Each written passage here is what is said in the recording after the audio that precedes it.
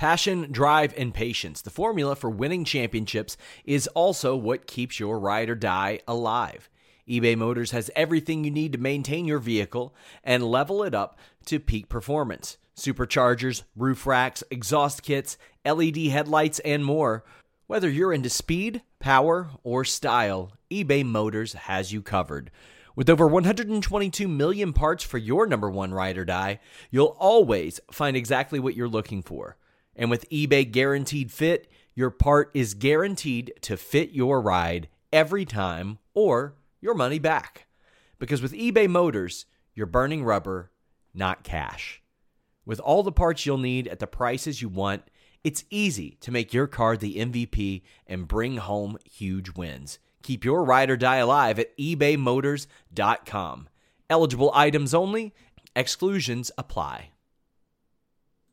Say goodbye to your credit card rewards. Greedy corporate mega stores, led by Walmart and Target, are pushing for a law in Congress to take away your hard-earned cash back and travel points to line their pockets. The Durbin-Marshall credit card bill would enact harmful credit card routing mandates that would end credit card rewards as we know it. If you love your credit card rewards, tell your lawmakers, hands off my rewards. Tell them to oppose the Durbin-Marshall credit card bill.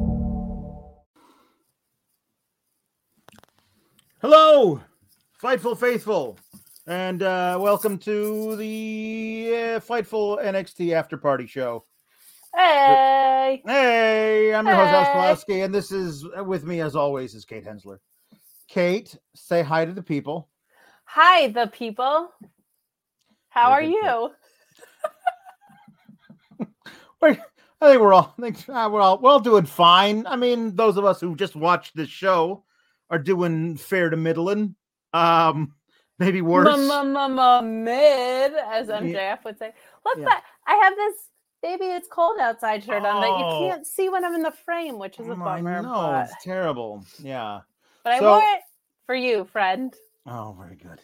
Let me get my poof ball in the middle of the frame.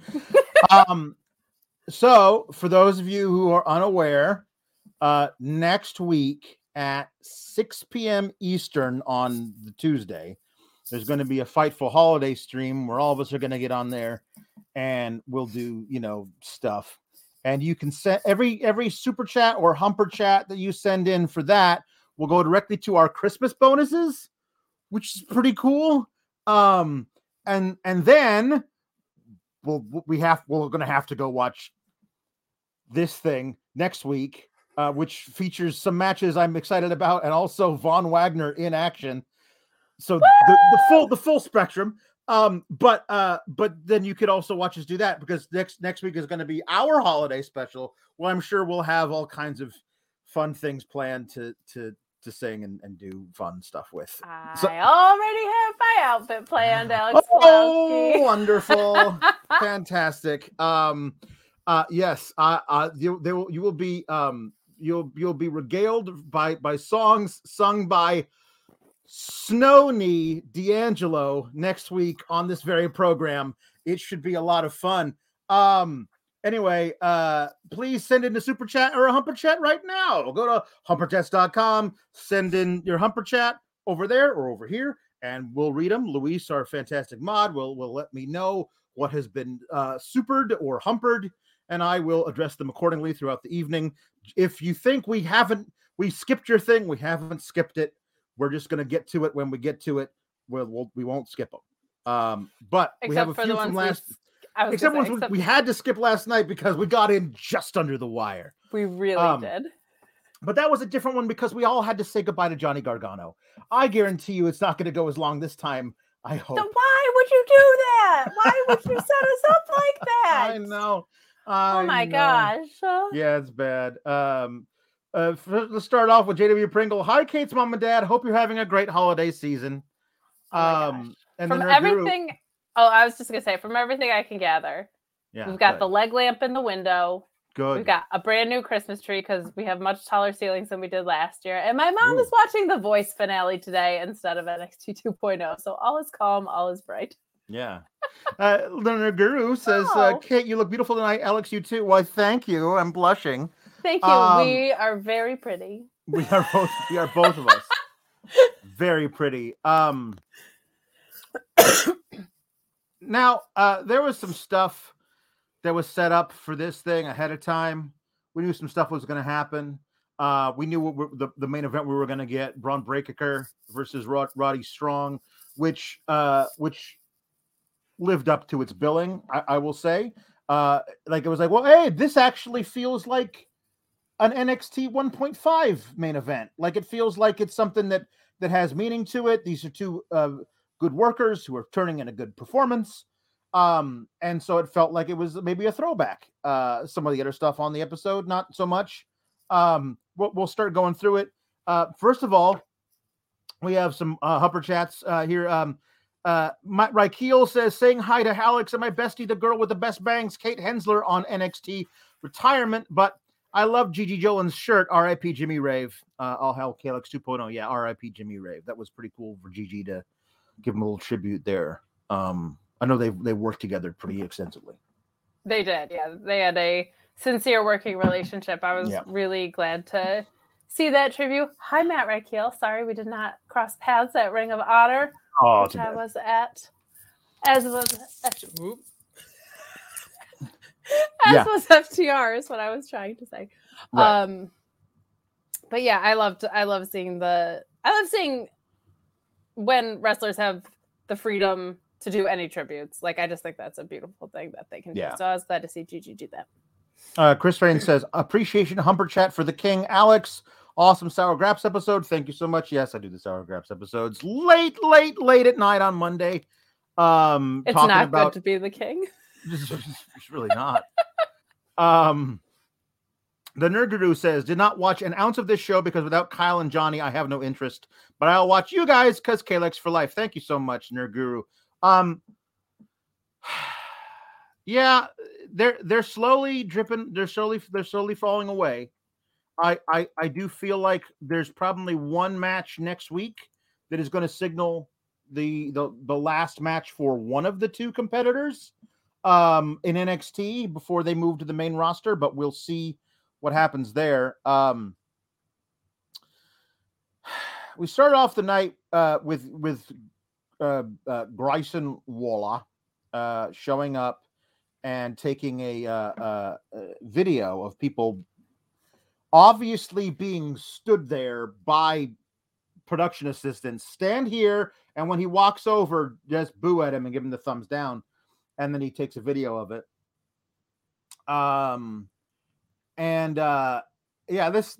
This is a thing that's going to bleed through the rest of the night. He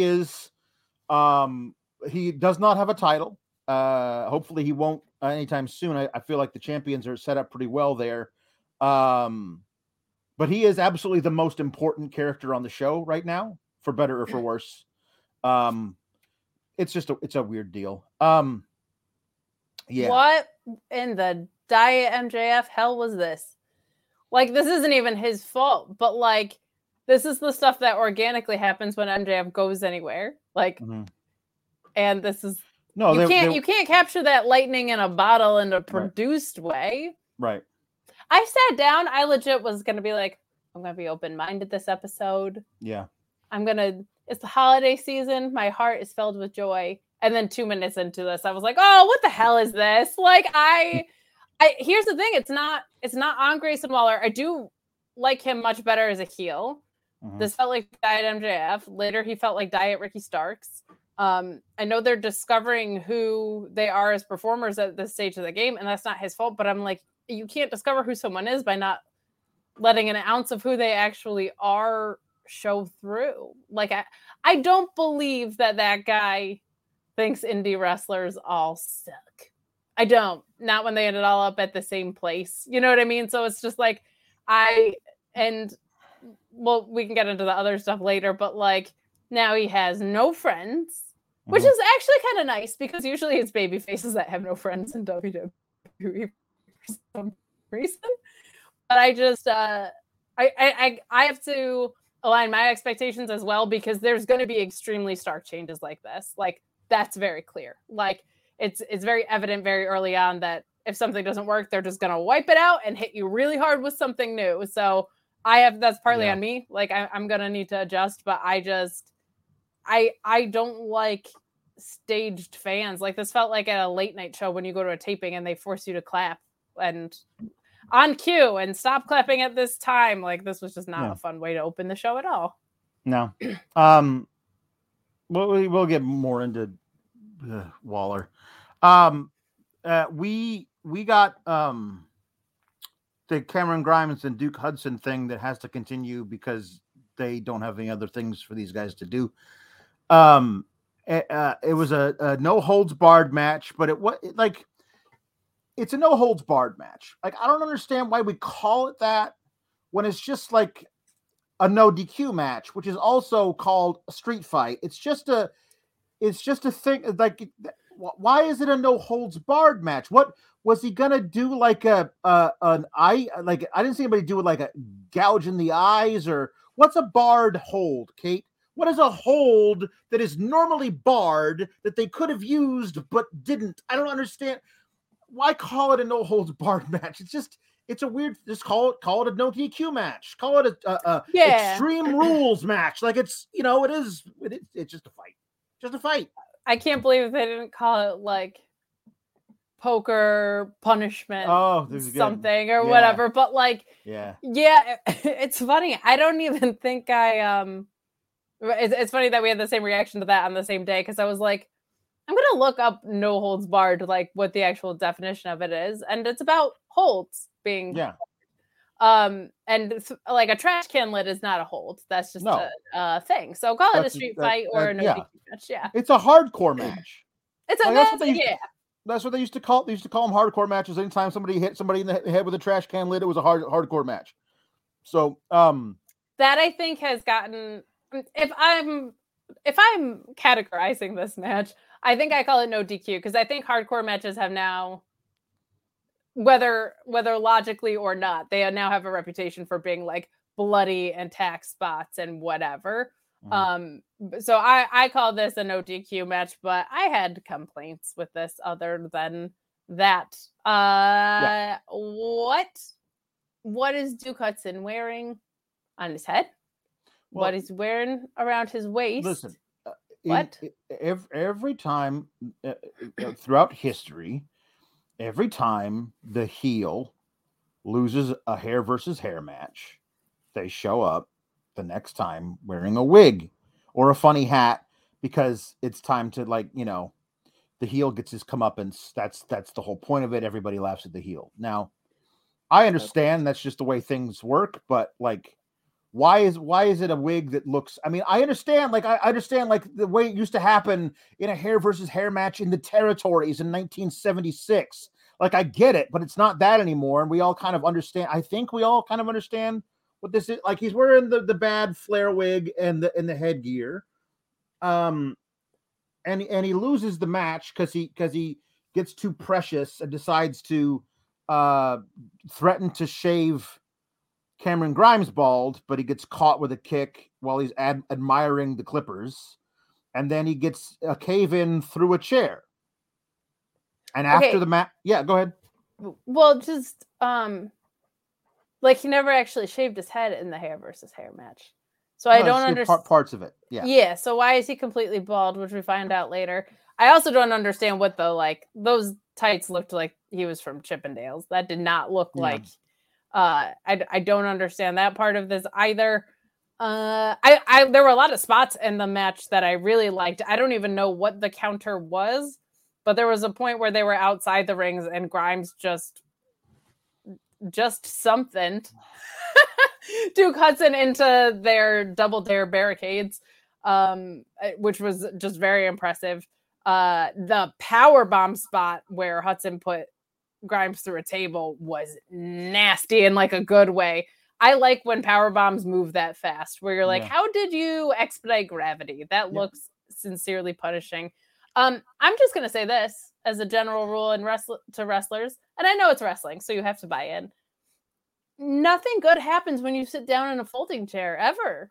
It ends bad for the person sitting in the folding chair. That's never been advantageous to anyone, except I think Joey Janela did a monkey flip in it, which was pretty rad before, but you got to stop sitting in folding chairs, wrestlers. It doesn't turn out well for you. And that was the case here. But the match itself was good. It's so funny that we had that same inclination of the no holds barred thing, because that's not what this was. No, it's a pet peeve every time they do it. It's a no holds barred match. Well, what is the barred hold that you have to that you would do? I don't, whatever. The thing about this is that you bring in a specific table, not a regular table, but a poker table that, like, it has the whole thing written on it. It looks like it's a big ovular poker table, and he does a power bomb through it. Like, why is it that table and not like a regular table? Did Duke Hudson leave a specific table under the ring so he symbolically could beat Cameron Grimes by putting him through that table as opposed to any other table? And then he didn't. Like, he powerbombed him through it, but he wasn't able to get the pin. So you just ruined a better table than another table. I don't understand. Like, the table budget is now through the roof because you're spending it on fancy tables instead of regular tables. I don't understand any of this. But then after the match, after Cameron Grimes wins, he rips off the headgear and the wig to show us that Duke Hudson is bald, like bald. Like, speaking as a guy who shaves his head regularly, that because I've got a nice little cul-de-sac up here and have since I was in my late 20s. And it doesn't look good when I let the hair grow out. So I keep it closely shorn. Just looking at the length of the stubble on Duke Hudson's head, he had to have shaved his own head sometime today because it was freshly shorn. Why would a guy who hates being bald keep shaving his own head? Wouldn't you, like, if you were going to wear the wig anywhere, wouldn't you be trying to grow it out as fast as possible? Like, that thing happened like over a week ago. He should have a much longer growth of hair on his head than he does. Like, it doesn't make any sense to do that. Whatever. It does not. And why would you shave your own head instead of just let that patch grow back in? Right. Like, Duke Hudson is smart. We've learned that as a character, and then he does dumb things like this. Like, I just want him to get to be himself a little bit more, because I think there's something really special with him, and I think he could also fit the main roster mold without being so cartoonish. Like, I think he could be something that they're actually looking for up there. Right. But yeah, I thought the in-ring action was really good, but yeah, that should have been called a poker Punisher fight, and that would have justified the poker table instead of the regular table. Maybe he heard what Bully Ray had to say about real heels and didn't feel like he could say get the tables, and that he had to go get his own table. Yeah, I mean, outside of that, those logical flaws, which are not on the performers, obviously, are on this. My biggest thing is, okay, where do they go now? Because Cameron Grimes keeps whooping his ass. Like, are we just going to rematch this to death for another few months, or is this has to be done? Like, so I'm sure Duke Hudson is going to want revenge, but we can't allow that. Valab says, can you do a pile driver in a WWE no holds barred match? If not, then it's not even a no holds barred match. And the Batted to One Jam Beard says, should have used a pile driver in a no holds barred match. Aren't they normally barred in WWE? LOL. Yeah, I mean, technically, please don't do this, but wouldn't technically an unprotected chair shot to the head be a barred hold that I suppose they could use in this match? If it was truly a no holds barred match, again, please don't do unprotected chair shots. But I mean, stop calling it this thing. Booker B raises a good point. Duke Hudson, why he bald though? But seriously, there are a lot of bald men. Why are they calling that man hideous just because he shaved his head today? That's a very good question. That's the other thing. I was like, this doesn't work when you can pull off bald head. He looks great. Like, he looks really good. He, for all intents and purposes, looks like he has a normal shaped skull. This isn't like a bad look for him. I think the the story that they were trying to tell was like Duke Hudson is going to be able to get Cameron Grimes' hair anyway somehow, and that never happened, which is good if you're trying to have a babyface payoff here. But like, it's a little less about, like, it should have been a little. There's no chase in Duke Hudson's hair. There's chase in Cameron Grimes' hair. Yeah. So we got a little vignette of Double Vest and the Beach. They're waiting for their big hot date with the TikTok tag team. And I thought it was nice of the TikTok tag team, who we know are ravers who are really into EDM. They just want to really impress these country boys because they took them to a country music festival, which is not what they're into. We've seen that. But it was a little vignette where they were there, and the Beach was trying to make time with Caden Carter, but then Casey Catanzaro said, "No, you're gonna dance with me." And Double Vest was like shocked that two women were allowed to dance together at like, this is not where I come from. This was stupid. And I'm just glad this is all we saw of them on the show tonight. Okay, so I have really fun notes about this. There might have to be like, if this keeps going on, remember how I said like it felt like Stefan? This is kind of the Stefan spot. But first of all, I just love that this was apparently like a field days. There were rides in the background and they needed tickets to get in, like tickets that they were excited about. And I don't know if it was Double Vest or Beach, but one of them just goes, a country concert. There was. I am so excited about the genre. It was like they went to the county fair, and because they had a little concession stand that advertised corn dogs available here, and I was like, well then, ritzy, yeah. My word. And then I just wrote, is this Footloose? Because why were they so shocked by two people dancing? I don't know. Like, what is happening here? Why do they hang out? They're not friends. Like, what's the Batted to One Jam Beard says Double Vest and the Beach. I think I've seen that country band at a dive bar one night. You will if haven't yet, you will someday. Mm-hmm. And Mark Losper sends in an evergreen super chat. Every single part of this segment sounds abysmal. I could have used that several times.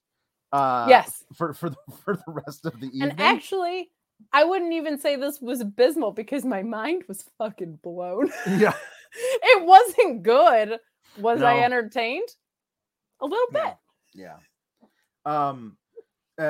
Ronald Hollick says, remember when Crush / Bryan Adams used a heart punch, which became a barred move? Punch somebody in the heart. Or do that in a no holds barred match. Do that. Have friends come in, and they're the ones holding you. And that one's would normally be barred, but not so much here. I just want to hold you. I just want to hold you while we listen to country music live. Yeah. Okay, so let's get into the most important character in NXT 2.0. Grayson Waller came out. First of all, the most important character in NXT 2.0 is Tony D'Angelo, obviously, but we can pretend it's Grayson Waller. It's not according to the people who write this show. Okay, but they don't know anything. Well, no, we're gonna have to deal with it. I mean, I'm very happy with Tony D'Angelo's placement on the card at this point. I believe it will only get better, but as of right now, according to Vince and Bruce and Heartbreak, Grayson Waller is the most important character in NXT 2.0. He comes out and gets like genuine, like Bully Ray heat, like not you're a heel that we love to hate, not you're an entertaining heel. Boo, you suck. We don't want to see you anymore. Everything you say is poison to my ears. That kind of thing. So I guess that's good, but I don't trust NXT to have not like told everybody. The person who boos the most gets to go backstage and get a picture with Tommaso Ciampa and the NXT Championship or whatever, or gets to go backstage and meet Mandy Rose. Ooh la la. So then you have everybody in the crowd being like, boo, I'm the loudest booer. I wouldn't put it past them at all to have like come up with some contest that they were pitching to these people. But like he got a big reaction. I thought that the substance of the promo was low-hanging fruit and otherwise kind of dreck, but I thought he handled the material well. I think he's not sinking in this particular point. It's not him who's doing bad stuff. It's the material they're giving him and the character they're asking him to play. But like a lot of these people, like for example, Von Wagner would have like completely just crumpled into a fetal ball at the fact, realized he couldn't remember his lines while everybody was shouting, booing at him and chanting, "You suck." So I didn't hate this, but I reserve to hate everything about this entire angle going forward. I just thought this could have been a lot worse, but I thought that Grayson Waller like handled this terrible material and the onslaught from the crowd as well as I thought he possibly could. I half agree. So yes, it feels like the audience, to me, it really does feel like a late night studio audience. Like it feels very much like either it's being piped in or apparently there are no seats on the hard cam side. So they might have like a cue card guy putting up a sign that says boo, give the thumbs down, boo, boo. They might actually have that. I would love to know what the experience is for a fan that used to go to the original one versus now. Like I'm sincerely curious about that, but definitely felt like very cued. I don't know. I actually think like I definitely think he's a heel. He's definitely a heel. I don't know if I buy that he's this heel, and again, it's me needing to adjust my expectations. Like, I don't think he's this slimy guy. Like, I don't think he's like the Ethan Page kind of open shirt, Ricky Starks kind of thing.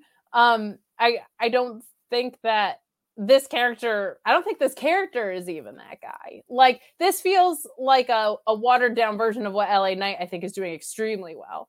And I don't think that's Grayson Waller's fault, but like, it's almost like the content of what he's delivering doesn't match up with the I'm wearing sunglasses inside guy. Like, he's not talking about how wealthy he is. He's not talking about how broke the indie wrestlers are. Like, it just doesn't click yet, and it's early, so maybe they're on their way to finding it. I think it's only going to get worse.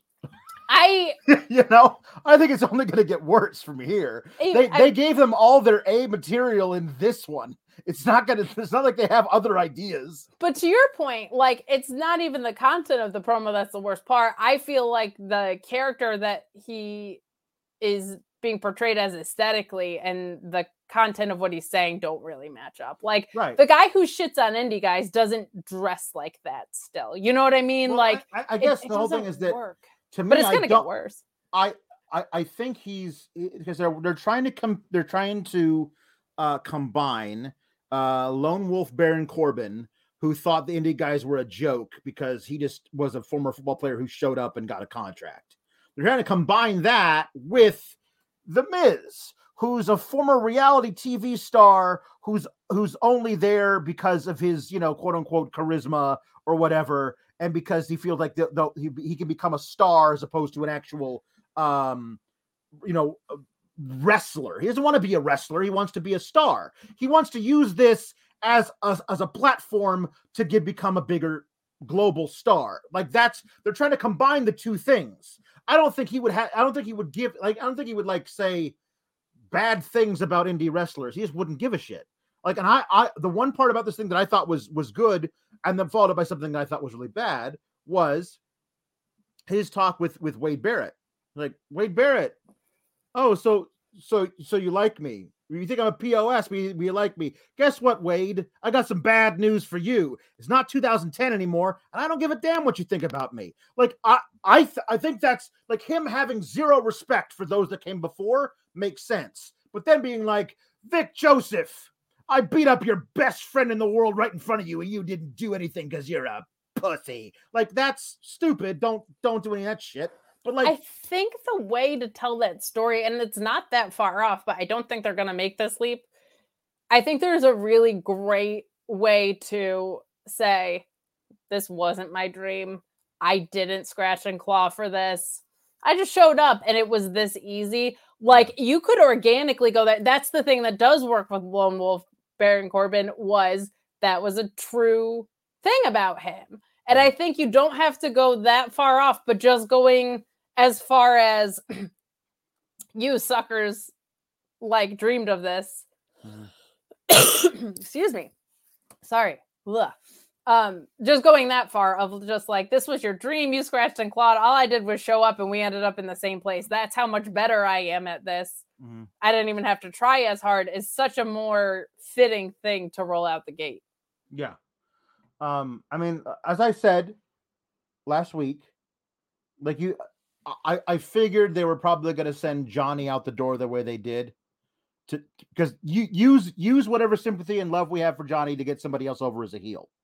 I didn't want it to be this guy because I didn't know what he could do with it, and I didn't know, and I knew that they were probably going to give him really bad stuff to try and to get him over because they don't know how to do anything better than that, and this is what we got. Like, I don't know. I don't, obviously he's doing something else right now, but I don't know, like, if they really wanted to like get Tony D'Angelo over as a heel and let him cut his own promo and do his own crowd work and his own attacks on verbal attacks on Wade Barrett and Vic Joseph, how that would be different, because I don't know how much leeway they give that guy beyond his basically like his ad libs within the material to like make it seem more Tony Soprano-esque. I don't know. They would probably still have him say the same kind of crap. I don't know if they would, because don't you think they'd be a little intimidated? Don't you think they'd be worried about their own kneecaps? So you think there's a part of them that don't think this is the character, Alex? Yeah, well, part of them definitely. There's definitely somebody backstage who thinks that's who this guy really is. Well, Vince McMahon thinks movie props are really Cleopatra's egg. So who the hell knows what's going on? It's a pencil. It's a pencil, and the most important part is the eraser. That's what Vince McMahon is now. Oh no. Ken Shiro says that the MJF comparison is apropos, but it also feels like they're trying to recreate original Hero and Ciampa without understanding why it worked. Like, yeah, because Hero and Ciampa attacked Johnny, but that was more like, you betrayed all of us while you betrayed Johnny, and Johnny was still going to be around. So we had that to like, to do stuff with. All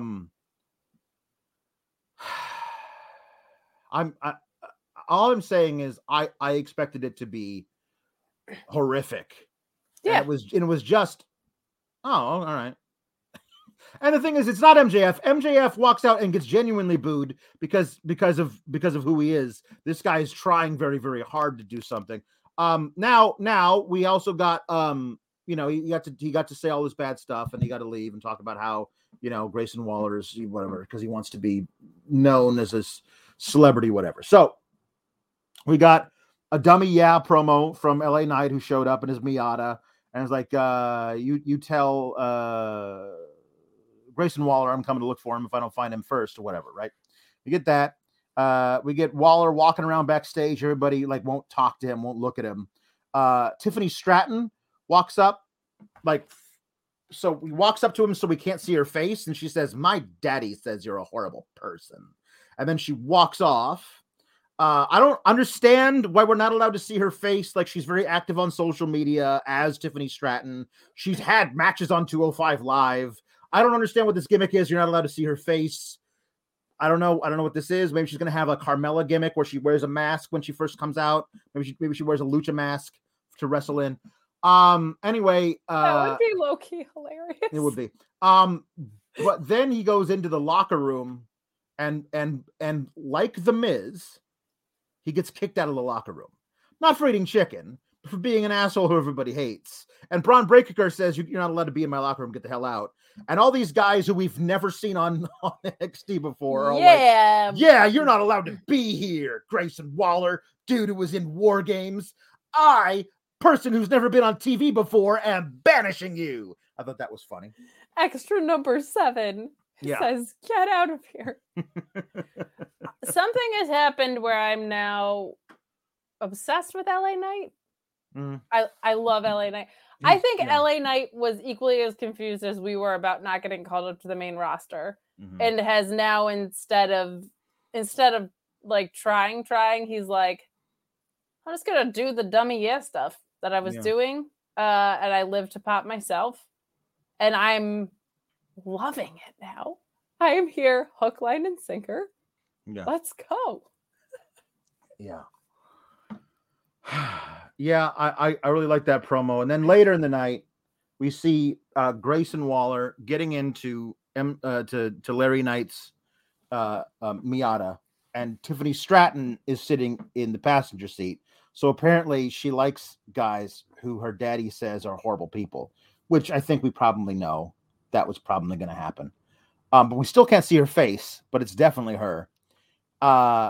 And then he says something to the camera, whatever, and drives away. And then we see that LA Knight is writhing in pain in the parking lot. Don't go in the parking lot at NXT. I'm telling you, it's a bad idea.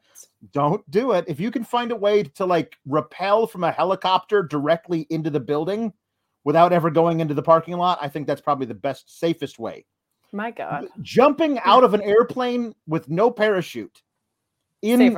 Safer than pulling up in your car, statistically. Travel in pairs. Yeah. Preferably arrive by bus all together. Get on Tony D'Angelo's good side. Maybe he can help you out a little bit. The NXT parking lot, a dangerous place to be. Yeah. So Kenshiro says, wait, wasn't this whole motivation to get attention? Why was he so okay with everyone backstage and locker room ignoring him? Because those people don't matter, Ken. The people that matter are the people on social media. That's who matters. That's who he wants to get a rise out of and become a bigger star with, because he doesn't give a shit about wrestlers. That's the thing that they're trying to get over. I don't know that it works. I don't know if anybody. It's up to you whether or not you believe it. But that's the idea they're trying to get across. He doesn't give a shit about anybody he works with. You know what is difficult about this whole thing is one of many things other than everything. Yeah. But it's like what you do in the ring is you wrestle. Yeah. So like, even if your motivation is to be a star or whatever, like you still have to wrestle in the wrestling ring. Right now he doesn't. Right now all he's doing is beating up our favorites. But like if the path to stardom is through championships of some sort. But he seems to think that's not the case. Well, all right. Well, then... like that's the point. Like right now, he is not doing any of those things. He's trying to become, for lack of a better term, notorious, to become the infamous as opposed to famous. Like, so why wouldn't you just go on Dancing with the Stars? Why would you beat up Johnny Gargano? Why does Tony D'Angelo think that NXT is the path to extra wealth beyond just inheriting all of his uncle's construction business legitimately? Why does Tiffany Stratton think that the path to extra money beyond her daddy's credit card is to go at NXT? I don't know. Apparently in canon, in NXT, this is how you make all the money, as opposed to in real life, which is you get paid like $40,000 a year. Yeah, and you know what? LA Knight's driving off. I think it's a Corvette and not a Miata. But either way, he's driving a pretty nice car. I hope it's a Miata. That would be amazing. Yeah. But I guess, maybe NXT pays better in kayfabe than it does in real life, because that's an expensive car. Yeah. I think what you mean is yeah. Yeah. Yeah, dummy. salary. Mark Losper says, "I'm glad you said Miz is there for his charisma. He's definitely not there for his frog splash." Good. That's a good one. I like that. Mark also says that I'm grading on a curve with this. I absolutely am. Like, not everything can be horrible on this show. We're all going to jump off a bridge by Valentine's Day. And it is developmental. We have to. Yeah, we have to that's be the thing truthful about this. We have to be okay with it. Like, I mean, we're going to get to a segment here pretty quick, but like Lash Legend was on 205 Live, and I wanted to see if like she can go at all. She had her debut match on 205 Live. If 205 Live like made use of the full hour and all these people who can't work yet and aren't ready for TV yet were only wrestling on 205 Live, that could be your developmental thing where people who aren't ready to do stuff yet can do their stuff on 205 Live in front of a much smaller audience, like in front of the same size live audience, but it won't like on network TV, they won't like crap the bed. So I feel like you could utilize 205 Live more in that way, and allow for developmental to be developmental. The Batted to One Jam Beard says, been saying this since day one. Waller is the third Paul brother and just as unlikable as the other two. Yeah, I mean that's basically his shtick. He's intentionally being unlikable right now, which of course is going to give him more followers, he believes. They had the MSK and Matt Riddle segment. So I suggested last week that they need to show what's in the bag, so otherwise we're going to assume it's drugs. Of course. And so they said, "All right, we'll show you what's in the bag." Before I could say, "No, not like that, not like that."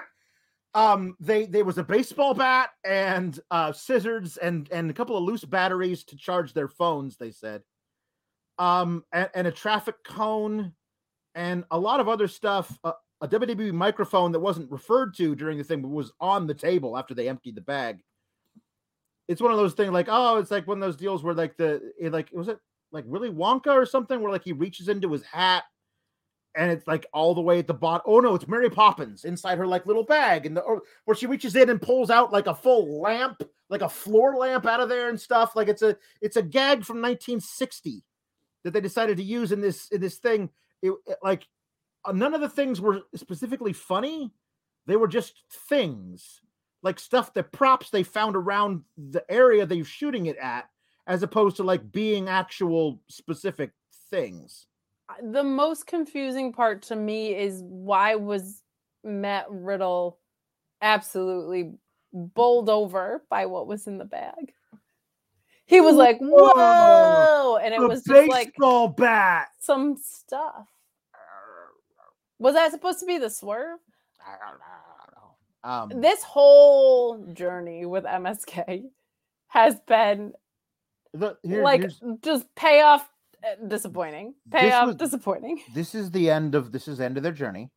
I think that was kind of clear from the end of this thing because Matt Riddle pulls out his own scooter, which is a thing he doesn't even really use on. Does he even use a scooter anymore?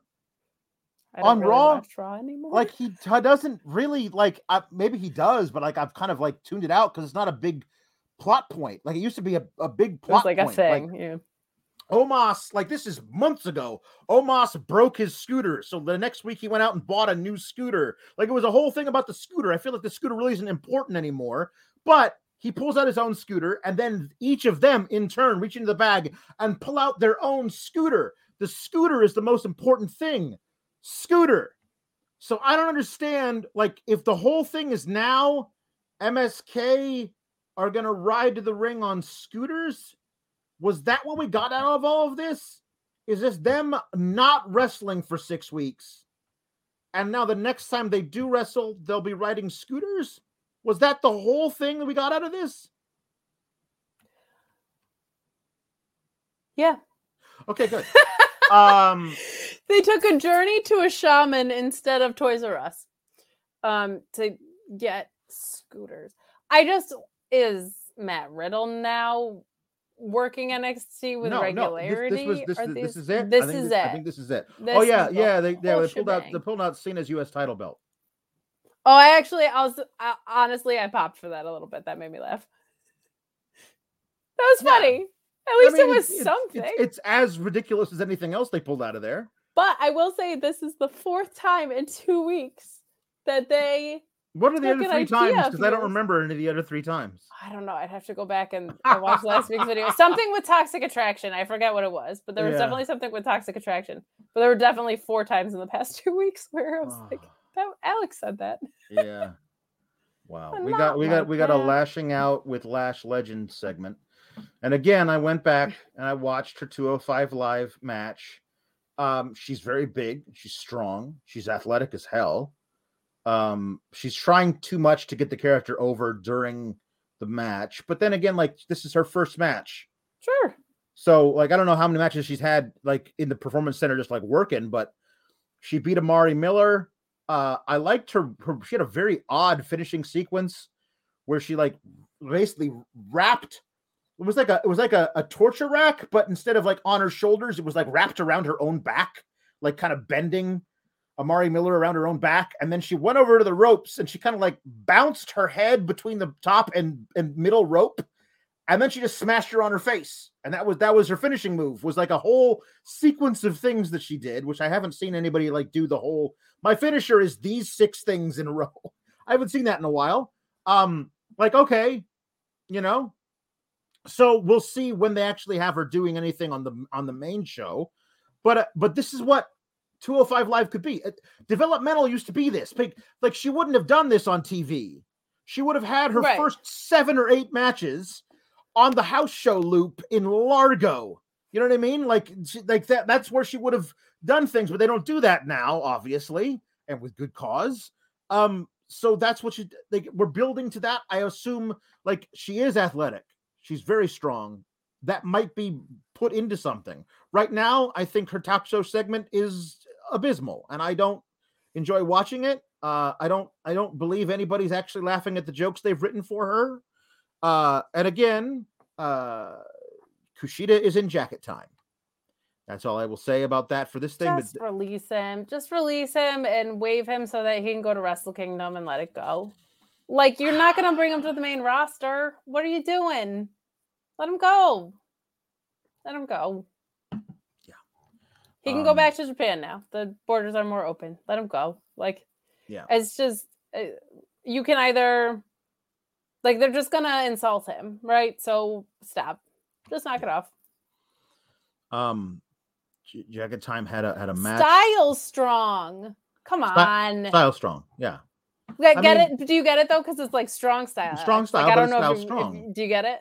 Yeah. It's like flipped. Yeah.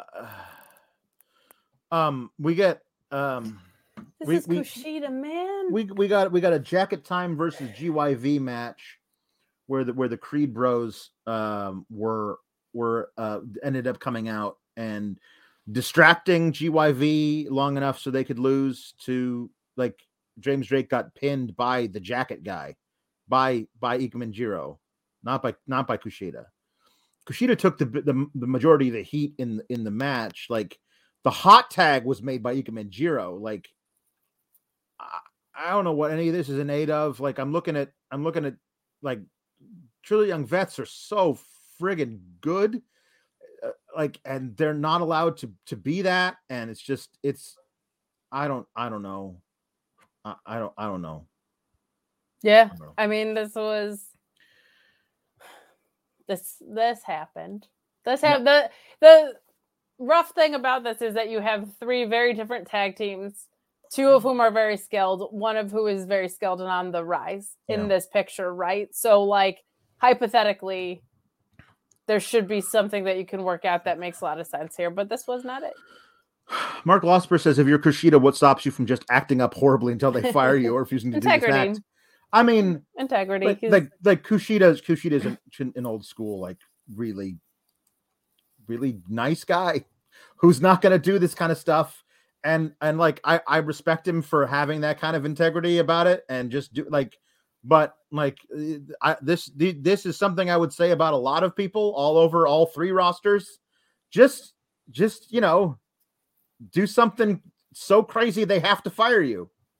I mean, you know, take your 90 days and go. Or if they have to fire you so hard, then you can prove that it was all an act and get hired immediately somewhere else. I don't know. I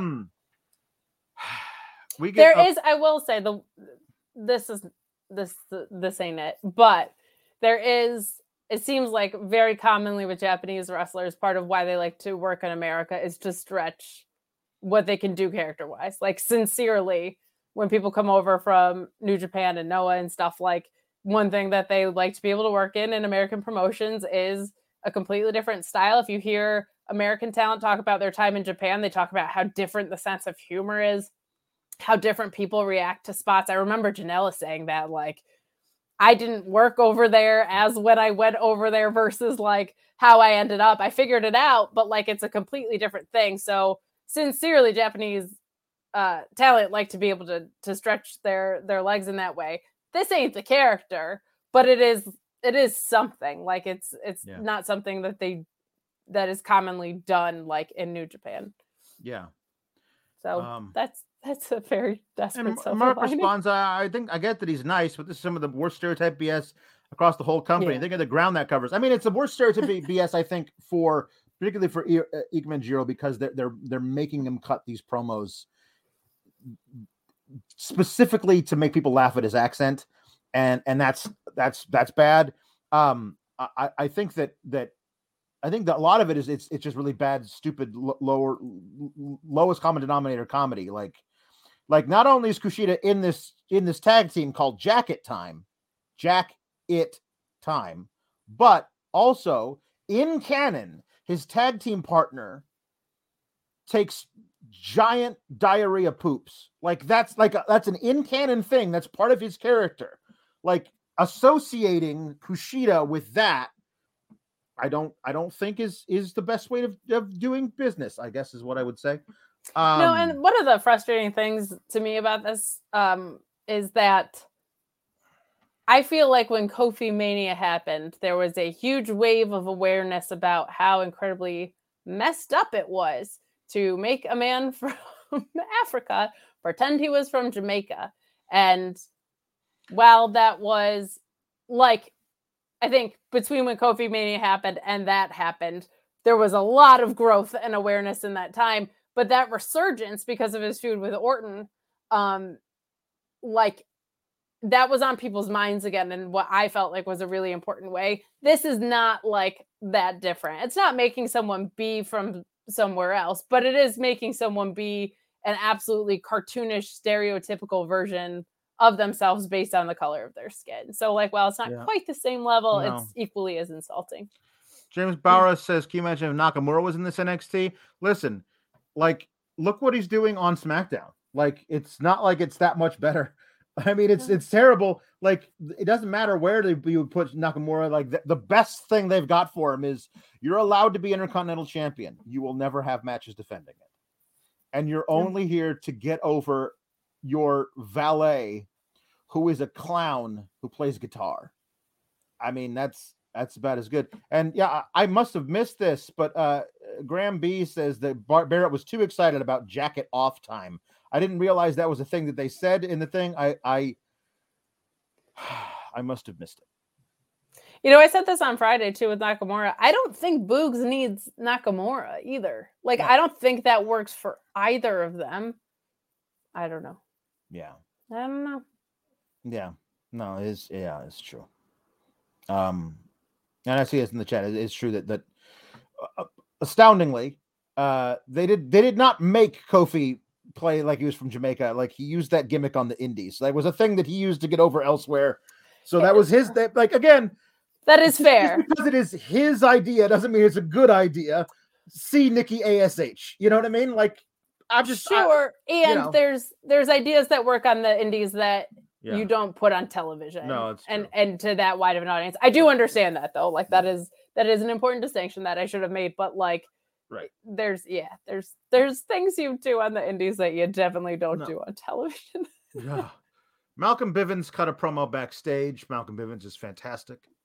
Cut a promo about, Braun Breaker and how Roddy Strong is going to beat him. And then Ivy Nile has a match versus Amari Miller. And Ivy Nile beats her. It took too long. Amari Miller should have been a human sacrifice for Ivy Nile. I mean, Amari Miller lasted, I think, 5 minutes against Lash Legend's first match. Ivy Nile should have just walked in there, slammed her on her face, picked her up, put her in that weird headlock thing, and been done with it. So like cool. That weird headlock thing is so cool. I don't know what we're protecting our Amari Miller for sure. For her to get offense on Ivy Nile. Ivy Nile should be like really protected and just smashing people, just destroying people until you put her in the ring with somebody who's got a storyline behind it. Like Ivy Nile should be smashing people until she like faces Cora Jade or something, like that kind of thing. So a few things. One, I really like Diamond Mine. I think they need to go on a field trip. It seems like they're just always training back there and doing matches, and they don't ever stop. And they also seem to not have any, like, a lot of lights back there. I'm worried about the electric bill, considering how much money everybody's making at NXT these days. Yeah. But I did also say that I'm a West Wing mark, and I liked the walk and talk promos. Mm-hmm. On West Wing, they were also always working in the dark. For some reason, Toby Ziegler was writing his speeches with no lights on. Maybe they're West Wing marks like I am. They could afford to be a little bit more like Aaron Sorkin. But the match being too long, that was initially my thought too, and it still holds that way. I think it should have been more in like the squash arena.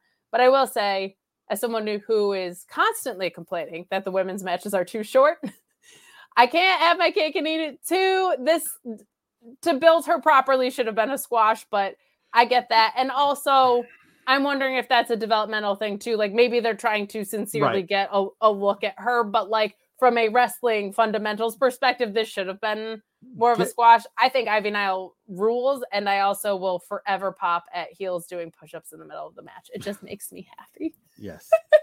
If you're trying to get a good look at Amari Miller, you have a performance center. So have her and Valentina Feroz or whoever work out a 12 to 15 minute match and have them show it to you back there. That's what you have performance center for. Like until they can do that in front of nobody, then they shouldn't be doing anything in front of people on live television. But she looked okay in this. She looked fine. She looked fine, but like she can afford to like if you go back and watch the NXT like the glory days of NXT, you would be surprised at the people you saw who would come in and get squashed in 15 seconds. And then you wouldn't see them for a while. The next time you saw them, they'd have a character and a package and vignettes and everything. And all of a sudden, oh, now we're supposed to take this person seriously. I understand that because this is developmental. Like we could be doing that with Ivy Nile should be the if she's gonna be the pit bull, have her tear people's throats out until she comes up against real like that should be her story right now. She should be not being given any competition by anybody until you put her in the ring with somebody who can really give that to her. That makes sense. Whatever. Yeah. So we got a backstage promo. Who was Zion Quinn was interviewed backstage about Santos Escobar and Elektra Lopez, and says, "I see your little game, Elektra. Now I know the rules. Now I know what's happening when you come with me next." And then she's about to send it back to the desk, and Robert Stone's like, "You see me standing here. I will not be ignored. I am going to throw my phone onto the floor. Actually, I'm throwing it onto a pillow." Like it was very obvious that he was gingerly dropping it onto something so he wouldn't break his phone. And he's like, "You will not ignore me. You're not allowed to talk." Blah, blah, blah. And then Von Wagner is like, "Hey, put that microphone over here." Von Wagner, this poor sap who was totally not ready for the spot that they put him in months ago.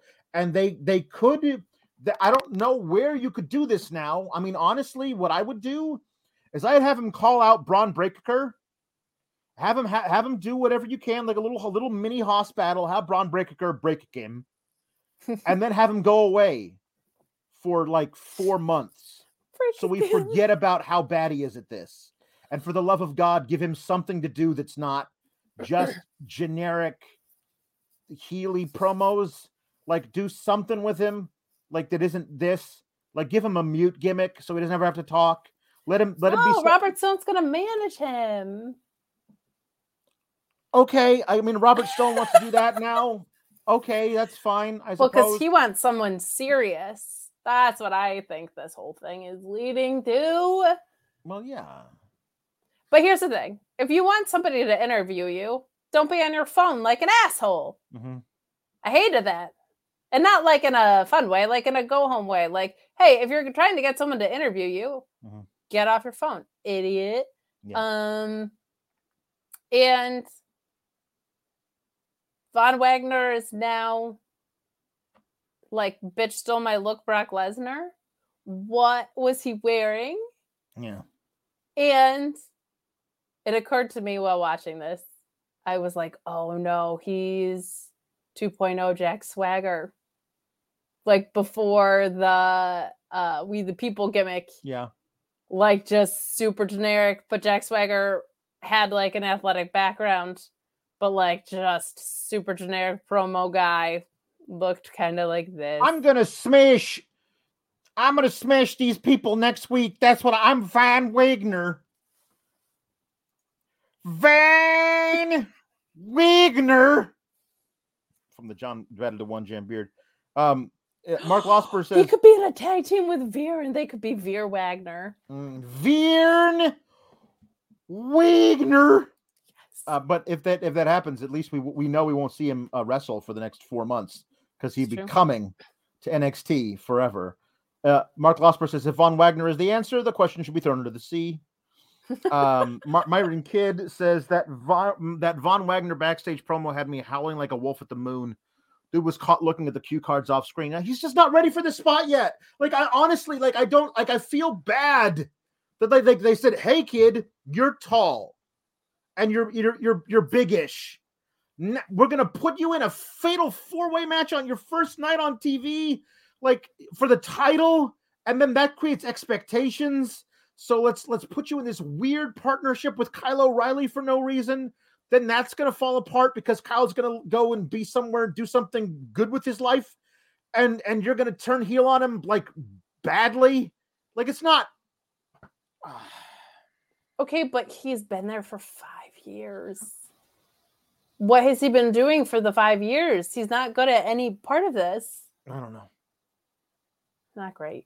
Mark Losper says that when Vic Joseph says next week we're going to see Von Wagner in action. They should call it Von Wagner in Von Waction. Von Waction. Yeah. Waction along with Whack It Time. Whack It Time. Whack It Time. Perfect. Whack It Time. Yeah. Speaking of Whack It Time, Alex. We're about an hour into the show, and we're not allowed to go over 2 hours. But some people can't last 2 hours, Alex. Some people can't come close to lasting 2 hours. Some people can't last 2 minutes, and that's okay. You just need a little help from our friends at Blue Chew. I hear you. Times are rough. We just got out of a wild situation, a wild year, and people are saying, you know what, it's a hard knock life. But I disagree. Instead, I believe it's a hard cock life when you use Blue Chew and the code FIGHTFUL, and you get your first shipment free. Free? All you got to do is pay $5 shipping. Blue Chew is made with the same active ingredients as Viagra and Cialis, so you know they work, but they work on your schedule. Full stomach, empty stomach, ready to go, want to get in the mood, Blue Chew has you covered. Instead of treated, we get tricked. Instead of kisses, we get kicked. I don't think so. More like somebody's getting dicked when you use BlueChew.com. No awkward conversations with the doctor. Because, I mean, you know, I'm all about not being awkward. No waiting in line at the pharmacy. It's because they work with their online physicians to get the active ingredient you need, and it ships straight to your door. BlueChew.com and the code FIGHTFUL gets you your first shipment free. That's how confident they are. Free. Use that promo code FIGHTFUL. Hardcock Life. You're getting some brave reviews here Thank for you. the segue by Mark Losper. A pause. That was beautiful, Kate. I agree. Thank you. Yeah. Boy. That was my best work. Yeah, that's good. Thank you. We got Harlan's in-ring debut. And he yep, he's not ready yet. I mean, they carefully structured this match around his character, but he's not ready yet. Like, he did a move, like the guy who was facing him, Guru Raj or whatever, went in for a collar and elbow tie up, and then Harlan just took him and slammed him face down to the ground, and then like kicked him, knocked him over, and then just rubbed his forearm, like this part of his forearm across his face and stuff, and then he picked him up and he like got him up in like a weird atomic drop position, and then just slammed him on his back. That was it. And the match that was it. I mean, here's the deal. Like you brought him in. He didn't have any experience whatsoever. He, as far as I know, he didn't grow up in the business like Braun Breaker. So, like, well, yeah, not everybody has the proud Breaker family lineage. Right, exactly. So I'm fine with him being green right now. But the way it used to be was you got to like work through all of that with them for a couple of years before you were like, well, now we got to put him on the on the TV. And I'm fine with it. I just don't want to. If this is what, like a squash match where a guy hits 3 or 4 moves and then his finisher is fine. This wasn't even a match. This was like you did a move to a guy after you did some like transitional Healy type stuff to a dude, and that's it. All right, whatever.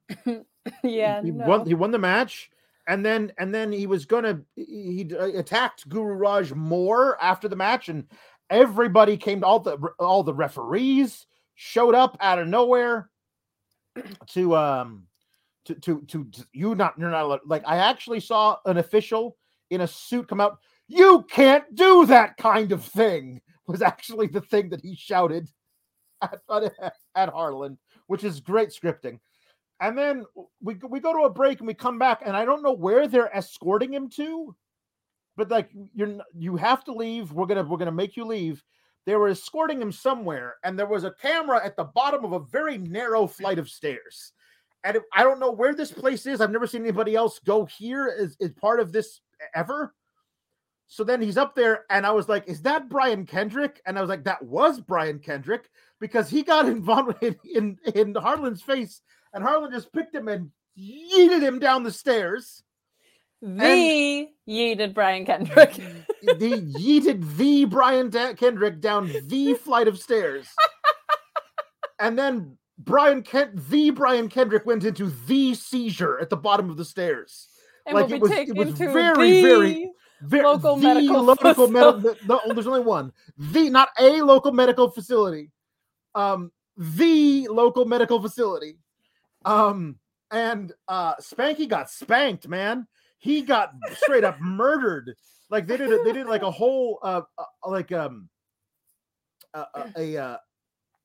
medical update later in the night where they gave updates on everybody who got hurt. Dude. And they were like, he's got a cervical fracture, which means that in canon, Harlan broke Brian Kendrick's neck, which is like, I'm honestly very interested in what they do with Brian Kendrick when he's healthy, because this is a guy who was wrestling like not that long ago. He's an actual like coach at the Performance Center. So like they could do in-ring stuff with him, and that guy can talk. That guy could be an actual character. Like you could do something with him wanting to get revenge on Harlan, kind of a thing. You could do something there. There's something to be done there. It was very interesting that they said, we are picking this guy to do it too, not just a random security guy who happens to also be a Performance Center recruit. Like they said, we're going to do it with Brian Kendrick, noticeably Brian Kendrick, refer to him as Brian Kendrick, like that kind of thing. Like, so I'm hoping that this just is like some random act of violence, but is the beginning of some kind of storyline. I have several questions. One, where's Dr. Io Shirai? She can reset people's shoulders. Yeah. Why isn't she out here diagnosing the cervical fracture of the Brian Kendrick? Second of all, is Brian Kendrick, was he just there to take an insane bump? Because I could also see that being the case. And third of all, my best friend Phil, I think, was right about the medical negligence that goes on in NXT. That injury rundown was insane. Yeah. Harlan did not look good. He looked greener than Kermit. It's not easy being green, but here we are. Not great. Should have just been a one power slam thing, but my bigger concern is if the play here is that Joe Gacy is going to control him, he needs to be able to, it's very important that he's able to execute the things that Joe Gacy's controlling with, because the creative part is not even in his control, right? So he needs to be able to go execute some moves if they're going to continue this way. I kind of miss when wrestlers had ring gear. Nobody at NXT has ring gear anymore. Yeah. This kind of works for his character because he was like just in prison and is kind of Lenny from Of Mice and Men.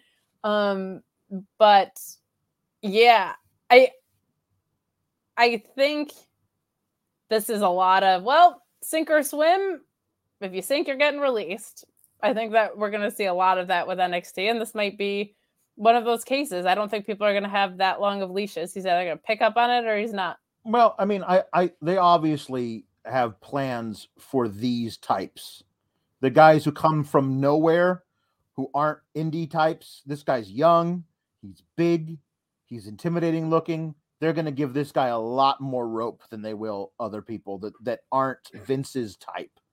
I gotta be honest, it's adorable that you said obviously they have a plan for, because like ... anything like after that they not a specific plan. I should have said plans. Like this is the type of guy that like they could see being an actual important player on the main roster in a few years, hopefully a few years and not a few months. Right. Because he's Vince's version of Blue Chew. Sure. So there's a longer leash for him. That makes sense. Right. That is what I got from this. But yes, agreed. If Joe Gacy can control Harland, then I think Joe Gacy needs to be also charged with assault, because this is not a good thing you should do with your guy. If you can control him. Anyway, I did like him just in the background being like, maniacal look. And the promo that they gave, just that little thing of, you get to go be yourself now, I thought was really, really good. He's great at this like creepy, weird thing now that they've focused. Yeah, I guess I kind of just want this to, like, it doesn't have to be overnight, but I would want this to be a faction as opposed to a guy with like a pet.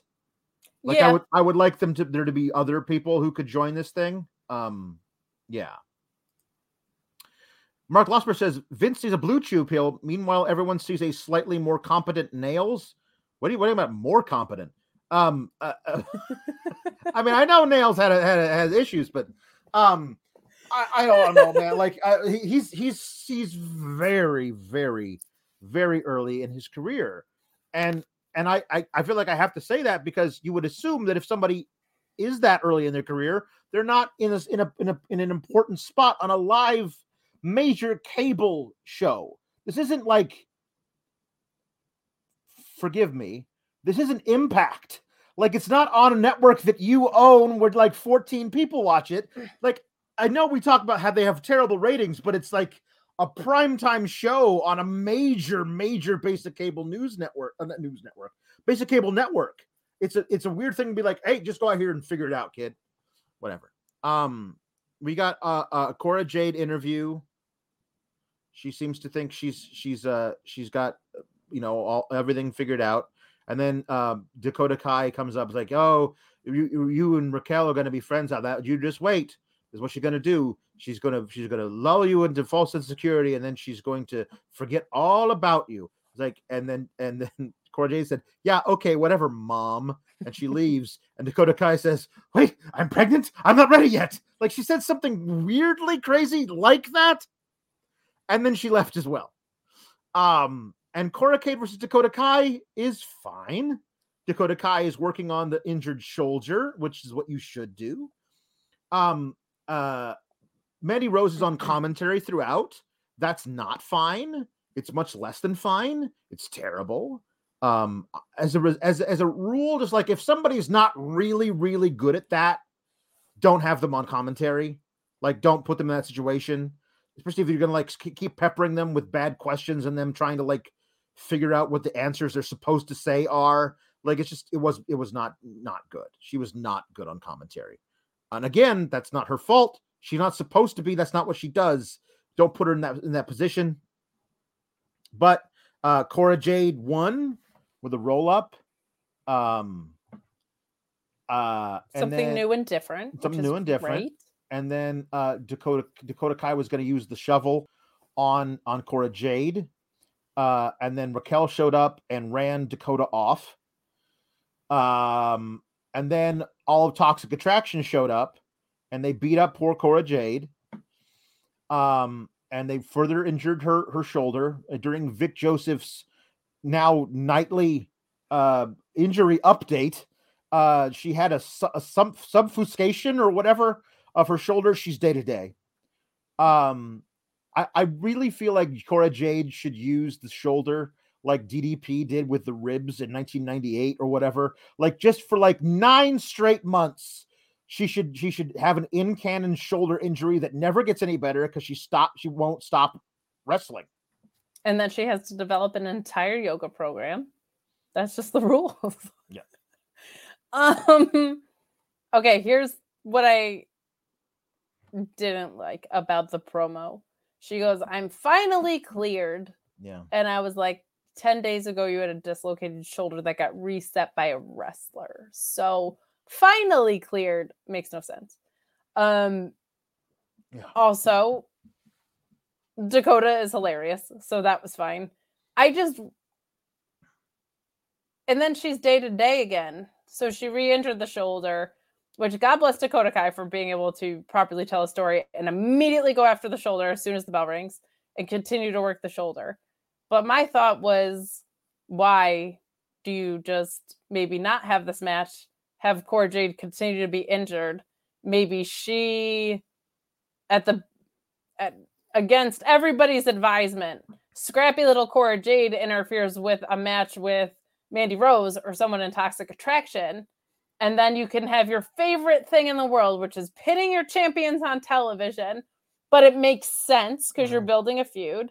And then, you have Mandy put someone else over or whatever. Like, I just don't understand why you have someone get cleared to then be re-injured when the babyface story of I won't back down even though I'm injured is sitting right in front of you, and you love to pin champions, so you could just do that in a really protected way anyway. It's so sitting right there.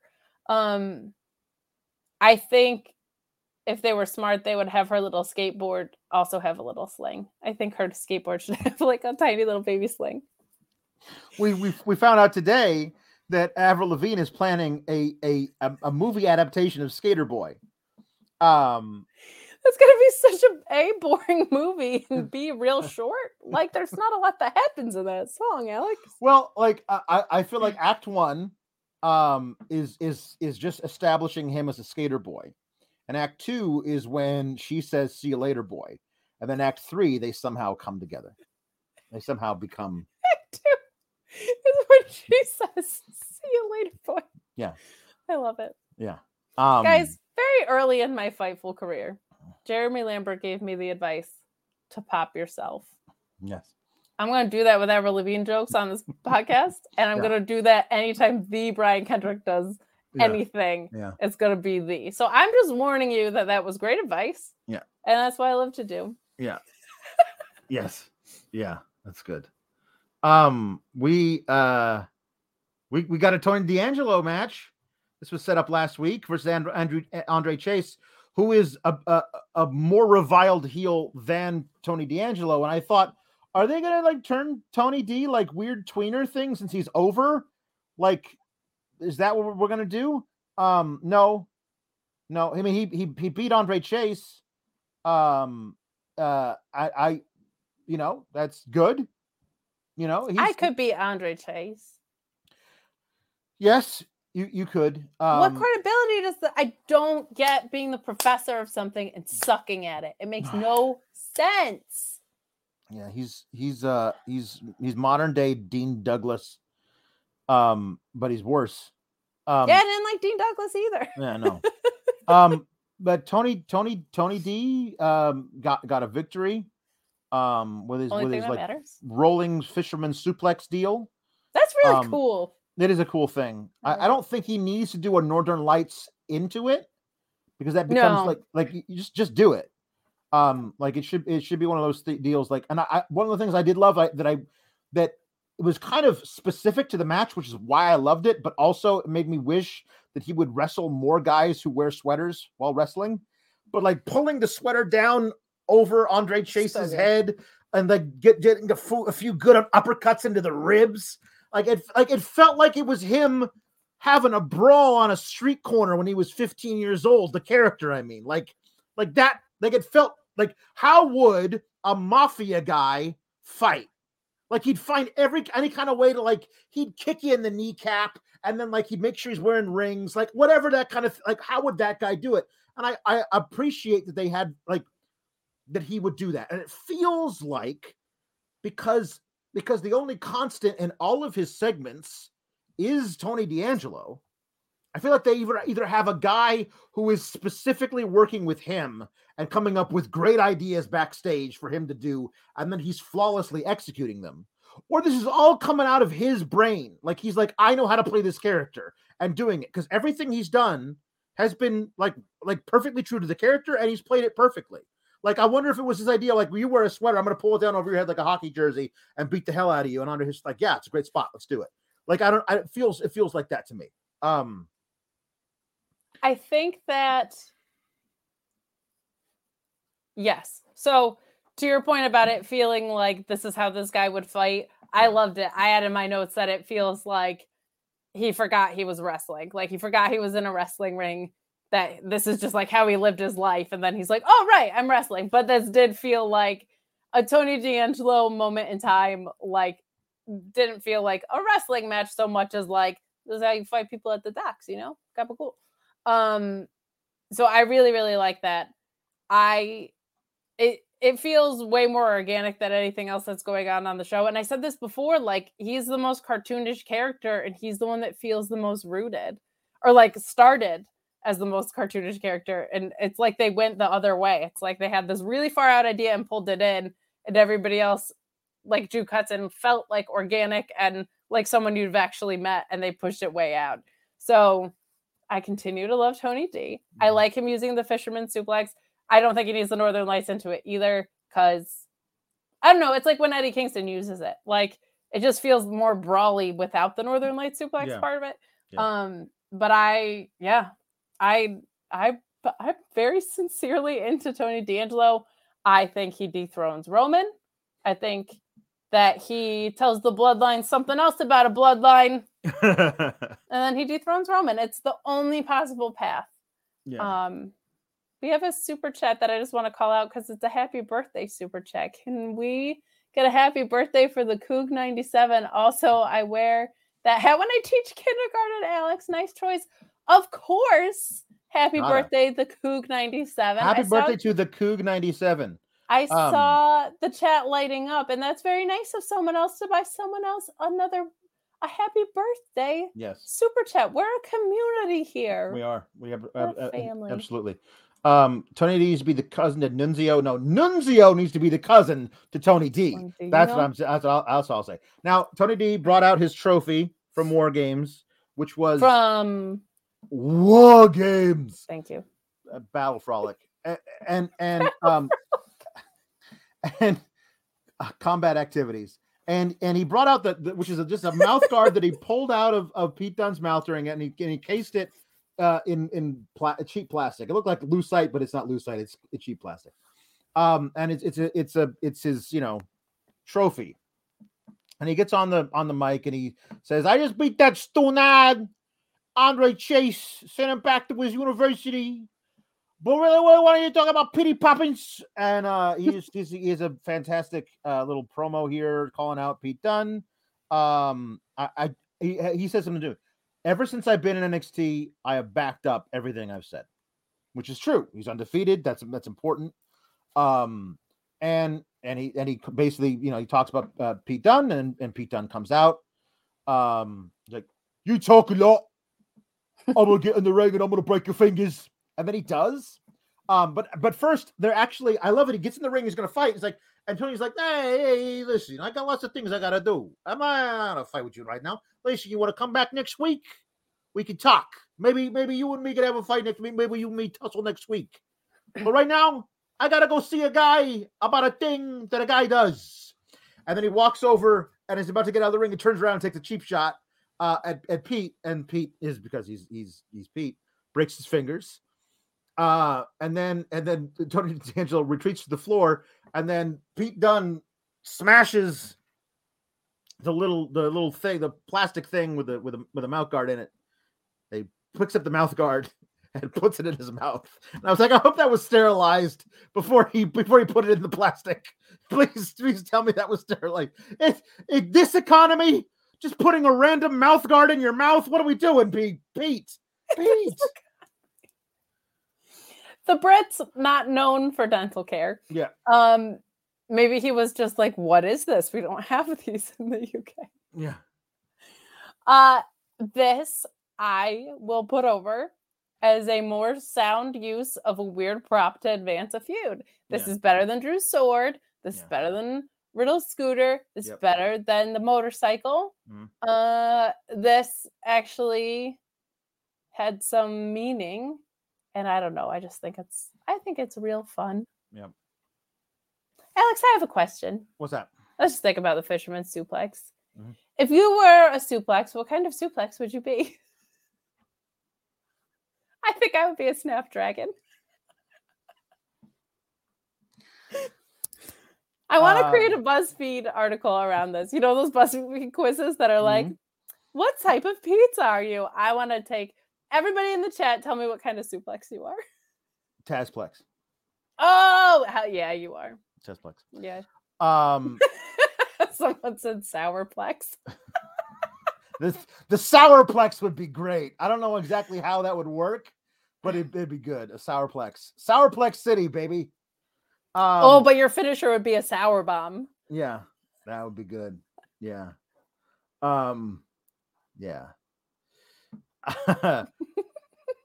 We got a Boa versus Idris Enofe match, because this has started last week. Boa comes out, he's wearing the face paint. Like, it's so funny. They had this whole thing that they built up Tian Sha to like get over Xia Li and also kind of Boa, by having Mei Ying there, who's a dragon lady who breathes metal in your lungs, and that's all gone except for Boa now wears the face paint, because Xia Li's on the main roster and she's a good guy now. She's the goodest guy. She's the protector with lightning fingers. with lightning fists, with bad CGI lightning fists from 1992. Which, because I said we're bad, people said that I was anti-WWE, by the way. I just want to throw that out there. I was like, I said that the graphics look like they were from 1992, and they do. But you're right. It's true. Not being a homer for anybody, they look bad. Yeah. We also saw Wendy Chu was in the audience for Lash Legend for some reason. I still don't know what her gimmick is, other than she likes to sleep. Is she a narcoleptic? I'm not really sure what the whole thing is with her. Boa beats Idris Enofe. This was the thing that happened. I like that Boa doesn't win with the Tongan Death Grip. Like, he disables them down to their knees, and then he hits a back spinning heel kick, which I thought was fine. All right. There you go. That's fine. Raquel calls out that Raquel and Dakota are seen fighting in the parking lot, and there is, among other things, multiple kendo sticks, a couple of chairs, and a fire extinguisher littered throughout the parking lot. And I just want to know, are those things that are normally in the parking lot? Honestly, that parking lot, they might be. You're right. This is a no holds barred parking lot. Yeah. Then we get Raquel back in the locker room after they separate them in a separate segment, saying that, I'm done with this. We need to end this finally. So next week it's you and me in a street fight. And I think the loser of that moves up. I don't know that they have anything for either of them. They have something. They more than likely have something for Raquel if she goes up. Yeah. But they don't have anything for Dakota Kai because she was ready to go up before and they didn't. So I don't know. I don't know that's. Yeah, Boa, someone in the chat mentioned this and it's in my notes, so I'll bring it up too. That kind of looked like a Black Mass situation. Well, I mean, that's what a backspinning heel kick is. So yeah. It's kind of funny they used it for another like out of worldly character situation. Right. James Nepper says, I have so many questions and concerns each show. Everyone's going to the hospital with multiple injuries. But it's main event time. It's also not, they're not going to a hospital. They're going to local medical facility. There it is. Yeah, but it's main event time is just a great way of like getting this person might have a broken neck, but it's main event time. The only way it could get better is if they did the Mark Henry Rampage gimmick. If they were like, this person has a broken neck, it's time for the main event. But that's enough about injuries. It's time for your main event. Enough talk about a horrible injury that may leave a man paralyzed. It's time for the main event. One thing we didn't get that I really, really wish we had.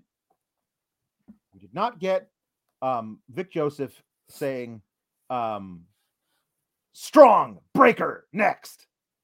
Oh, I was upset. It's up there with strong fish, but strong breaker. Yeah. Vic Joseph did say hospital, so he's definitely gonna get fined. Oh, he might get fired. Yeah, that's not good. Next thing you know, he's gonna be calling them wrestlers. Braun Breaker and Roddy Strong had a hell of a TV main event. They really did. When it went about 10 minutes, Roderick Strong got to be super strong. He had a crazy superplex directly into a double underhook, like Tiger Driver type thing. Mark Losper says, I'm a superplex in that I take too long to set up and I never finish matches in WWE. I thought this was we had great. a Blue Chew ad before, man. Yeah. If you need use the code Fightful at checkout. If you take too long to set up, you might need Blue Chew. And if you have trouble finishing matches, so I thought this was great. Honestly, I don't know. They set up something backstage that they're moving toward Carmelo versus Roderick Strong, but Roderick Strong just lost to Braun Breaker in a non-title match.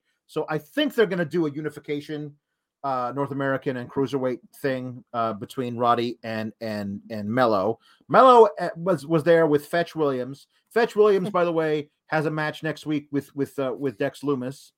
We just call it Fetch now. We're all in on Fetch. Fetch Williams, that's his name. I'm keeping his surname. I'm not going to be disrespectful to the man. No. But Fetch Williams. And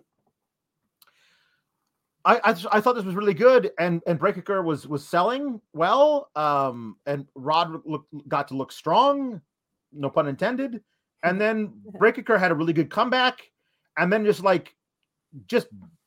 dropped Roddy just dropped him down, picked him up, did his big old like gorilla press front slam deal. That was it. Beat him. First of all, intend your puns, you coward. All right? Mm-hmm. Intend them. He looks strong. It's literally his name. Yeah. The match was great. My only thing is like, just call it. We gotta start calling it. You can't call it the Frankensteiner and not call him a Steiner. That would be like if when Hook debuted, if he was like, survive if I allow you to. Yeah. Like, you can't do that. No. Didn't you change his name on Twitter too to something Steinery? I don't know. He may have. But the match was amazing. I don't like this that your next opponents up are perched looking at you. They did that with Imperium last week. That's a that thing is now. Weird. It's like a less cool Sting, but I am all for unifying the titles because I think it's I just like that arena is legitimately 18 feet high. I would just love to see super lit. Just like way up there, like, you know, you can't like, it's like, oh, look, Sting up in the shadows. There are no shadows in that place. There's zero shadows in there. The lighting is insane. Yeah, just like, yeah. Jeff Hardy's like, this isn't even that far. Like, it's but after the match, we had Ciampa show up for the first time in 2 weeks to beat up Braun Breaker, kind of out of nowhere.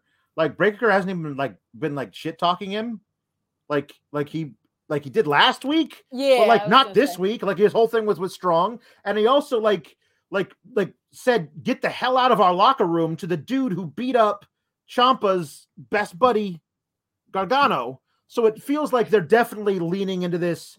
Ciampa is the heel now, and we're supposed to root for Braun Breaker to beat him for the title, which is fine. That's the way they're going to do it. But I wish it wasn't done like so rushed and kind of ham-handedly. Well, and they didn't have to. They could have just had the War Games teams switched with heel and face reverse, as you pointed out. That's we can't dwell on that because we don't have time. That was one of the 4 that they listened to you about. Yeah. Right. Yeah. But yes, they should have just had Ciampa cut a heel promo before this happened because this felt very jarring. But Breaker also, he didn't really bury him last week. He just said he was coming back for the title. Right. In fact, he was like, I respect the people that came before me. Yeah. So why Ciampa was like vicious about it makes no sense. I just wish they had Ciampa be like, I don't get no respect. Right. Rodney Dangerfield beforehand. Sure. Also, where's Samoa Joe? ROH is dead. Like, let him go revive it. He's apparently a talent scout now. Like he's the one that went out and found well, he didn't, because that guy was signed a long time ago. But he's the one who went out and found John Kron. I swear to God, we are gonna get Braun versus Kron. Braun Breaker versus Kron, Kronn, the 7-foot lineman from Portland State who already has bad knees. That dude versus Braun Breaker, it will be the headliner for some B pay-per-view in like 2025. Called Wrestling at Dawn. Yeah. Braun, Kron, Pistols at Dawn. I don't know. The Battle to One Jam Beard says, so everyone is ditching Roddy Strong in NXT and showing up in AEW. Even his wife is now showing up on AEW. Also, speaking of Shafir on Dark, she looked great in that match. How could she not fit Diamond Mine? Well, of course she could fit Diamond Mine. That was one of the big reasons that Roddy Strong resigned. That he resigned for a long time so he could work with his wife, and then they fired her. She did look great in that thing. She was like, oh, hold on a minute. That crazy like pump handle suplex thing she did to Statlander in their match on Dark was like, damn. Shocky29 says, didn't watch NXT, but I echo Alex and Maria Shafir. Damn. Hope she gets the Is All Elite treatment. Would it be a great / scary addition? Yeah. Marco Dominguez says, maybe I could get behind the Frankensteiner Braun Breaker. I'm never going to get behind the 2Ks. Like, I'm never going to do that. If honestly, if it was just Braun Breaker with 1K, I'd be all right with it. It's 2. It's vitally, it's 2. That's a main part of this. Well, all right. And then don't call it the Frankensteiner. You got to go one way or the other. That's true. Yeah. Here we go. all of our super chats and humper chats and stuff. I'm gonna start reading them. Send in no more because I'm never gonna get through all of these in 22 minutes. Do you have Mark, last week's? I do. They're Okay, here. I will handle them as I get to them. Mark Losper says for our screenplay of Skater Boy the movie, Act 1 she was a girl, Act 2 he was a boy, Act 3 ? I added that last part. Well, first of all, you Tarantino'd it because he was a boy, she was a girl. Right. And quite frankly, I don't know if that's a very good play because can I make it any more obvious? He was a punk, she did ballet. Yeah. What more can I even say? Nothing more to say. Marco Dominguez says slightly tardy to the party, but is Lawrence Aloysius going to be the thing we heavily cheer for now that they're going to sacrifice him to get more heat onto Waller? Knight is the character. Yes, no, he is. He's too old. Dummy. He's too old. If they were ever going to do anything with him, he'd already be on the main roster, cutting these awesome promos and having great. He'd be a top contender for Damian Priest's U.S. title on Raw immediately. Like, they're not doing anything with that right now. They're having him have random matches versus Robert Roode, who hasn't been like a viable anything singles wise in years. Yeah, because you know what they are? Yeah. Dummies. Yeah. I love him. I love LA Knight now. I know. Shana Walensky says, also completely un-NXT related. Did you see the tweet the Briscoes sent calling out FTR? I can't wait. Yeah, that's going to be a thing that I'm going to do, isn't it? I was at Final Battle. Yes, I know you ROH. were. Yep, I know you were. Just thought I'd let everybody know. I know. We're all very aware. I was there crying, so be jealous. Jesus, this is okay. This is just you people are. I love you all. You people. You're getting very, very demanding with the songs. But that's a compliment. You keep knocking them out of the great. park. It's fantastic. But I'm gonna get fired. Because we're gonna go over 2 hours. Okay, I'll be quiet. Paul Hensler says, JW Pringle, Kate's mom and dad wish you the best during this holiday season. That's very nice of them. My parents are so cute. The Batted at One Jam Beard says, also because Kate's hair is giving me Cyndi Lauper vibes, can Kate sing Girls Just Want to Have Fun? Make it quick. Goyles just want to have fun. Yeah, Goyles just want to have fun. Goyles. Goyles. I wasn't prepared for the Goyles. Shana Walensky saying, sending my appreciation chat to CM Punk's bestie Kate and Santa Alex. Love you guys. Hashtag Gabagool. And also with you. And also with your spirit. And Phil loves you too. Aaron says, greetings, Team Kalex. Honestly, thank you all for all you do for my mental health during the week. Oh, you're very, very welcome.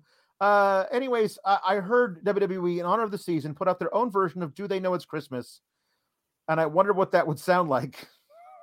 Well, now, okay, Aaron, I'm gonna have to think about that. That's not something I can improv out of the earth here. But next week is the go home to Christmas. Yeah, so the next week is the go home Christmas show. So I'm gonna have to think about Do They Know It's Christmas, Aaron? But I'm very, very happy we can do anything to help you with your mental health. It's a tough time for a lot of people. Okay. All right. Ryan says that you need to sing Who Let the Dogs Out as Marissa Tomei.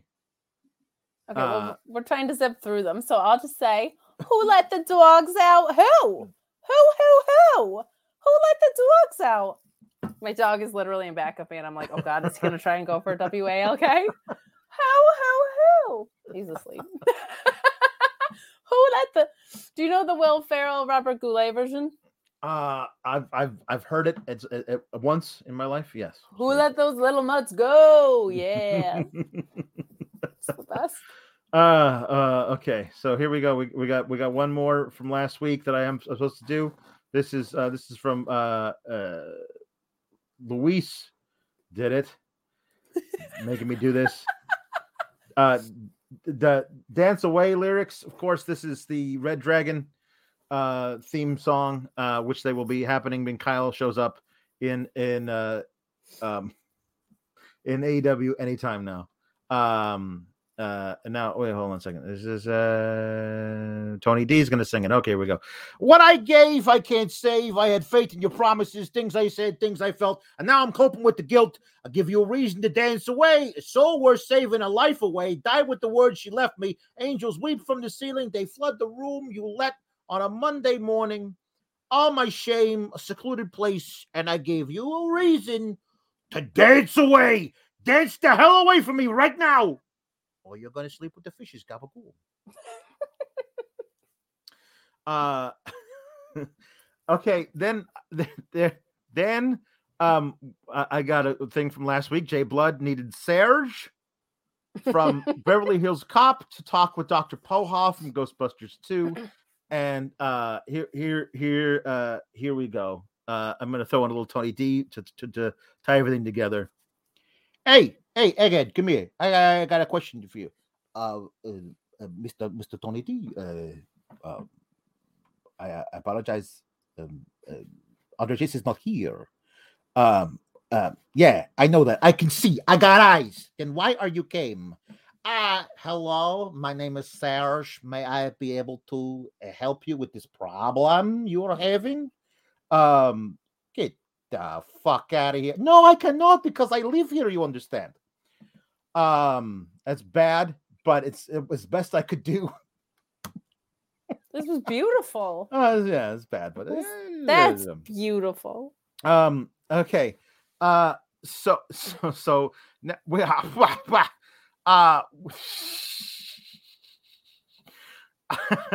Graham B says, Alex, your 2021 Vince McMahon is impeccable. What would he sound like singing Twinkle, Twinkle, Little Star to Austin Theory as a bedtime lullaby? Twinkle, twinkle, little star, how I wonder what you are. Up above the world so high, like a egg, diamond in the sky. Twinkle, twinkle, little star, how I wonder what you are. I'm main roster talent. Applauding you organically and with authenticity as you arrive in a limo after firing all my friends. Yeah.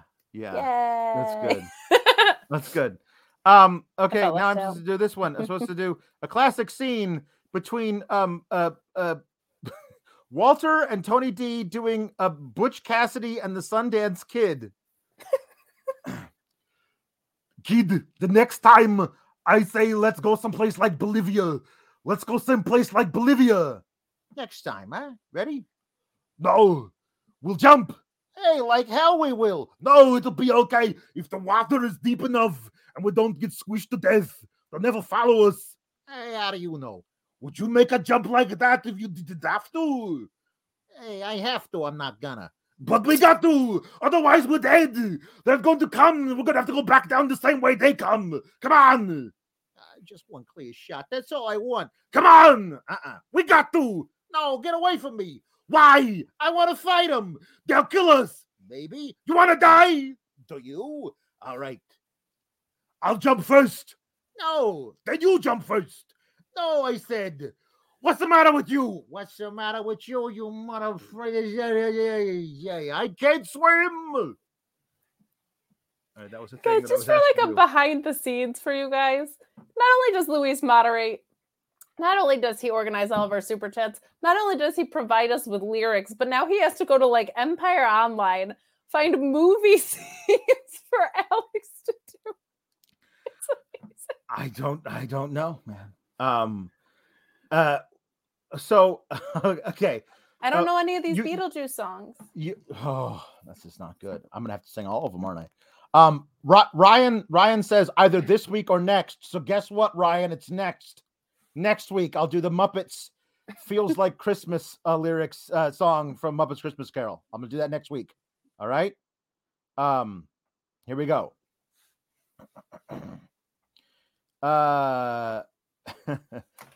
I'm gonna have to sing Deo. Better to One Jam Beard says, I'd like to make 3 classic song requests. 3 requests.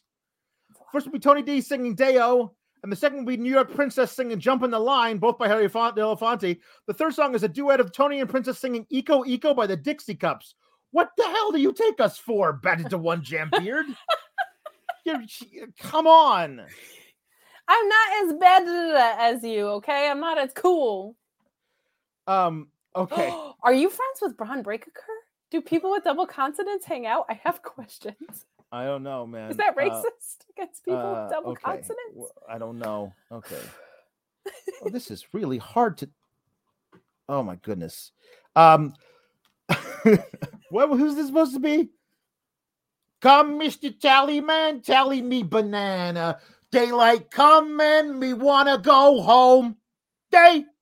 Me say day, me say daylight come and me wanna go home. There, that's all you get. Because you already asked for three things. And this is not a good these were not good lyrics. Jump. I want you to sing Jump in the Line. Okay, here's your thing. You gotta watch Beetlejuice this week so you can sing Jump in the Line next week. Okay. This is crazy. Now we gotta sing a duet. Homework. We gotta sing. Yeah, I have homework. I gotta I gotta watch Muppets Christmas Carol for the first time since I was 12. That's good homework. Beetlejuice is good homework. It is, but you're also a Muppet Spark, and Ryan knows that. Okay. So now we gotta sing Eco Eco. Do you have this in front of you? What is Eco Eco? What is happening? I don't know. Say goodbye to your credit card rewards. Greedy corporate mega stores, led by Walmart and Target, are pushing for a law in Congress to take away your hard-earned cash back and travel points to line their pockets. The Durbin-Marshall credit card bill would enact harmful credit card routing mandates that would end credit card rewards as we know it. If you love your credit card rewards, tell your lawmakers, hands off my rewards. Tell them to oppose the Durbin-Marshall credit card bill. This is the story of the one. As head of maintenance at a concert hall, he knows the show must always go on. That's why he works behind the scenes, ensuring every light is working, the HVAC is humming, and his facility shines. With Grainger's supplies and solutions for every challenge he faces, plus 24/7 customer support, his venue never misses a beat. Call quickgrainger.com or just stop by. Grainger, for the ones who get it done. I've created a monster. Wait, where is it? I don't see it. Duet. It says duet. It says duet. Do you see it here? I do, thank you. Okay. I still don't know what the hell it is. I don't know. Listen, I guess I'm gonna take the first verse. Are. I guess. Do you have it here? I have it, but I don't know. Okay, here we go. I'm doing. My grandma and your grandma were sitting by the fire. My grandma told your grandma, gonna set your flag on fire. Talking about, hey now. Hey now. Hey now. Hey now. Eco and Deo. Jokomo feed no and day. What the hell is this shit? Full Jokomo feed and nene. Look at my king all dressed in red. Eco and Day. I beat a $5. You'll kill you dead. Jokomo feed. Go Jokomo feed yourself. That's Jokomo yourself. That's what I got to say. Because I don't know what talking about. Hey now. Hey now. Hey now. Hey now. Eco and Deo. I don't know what this is. Okay. It's apparently from Mission Impossible thank you for the humper chat. Better to one jam beard, but I'm sorry very much. You know what we'll do, since I feel like largely this is partly my bust because I didn't know any of those. We'll sing Happy Birthday to the Coug.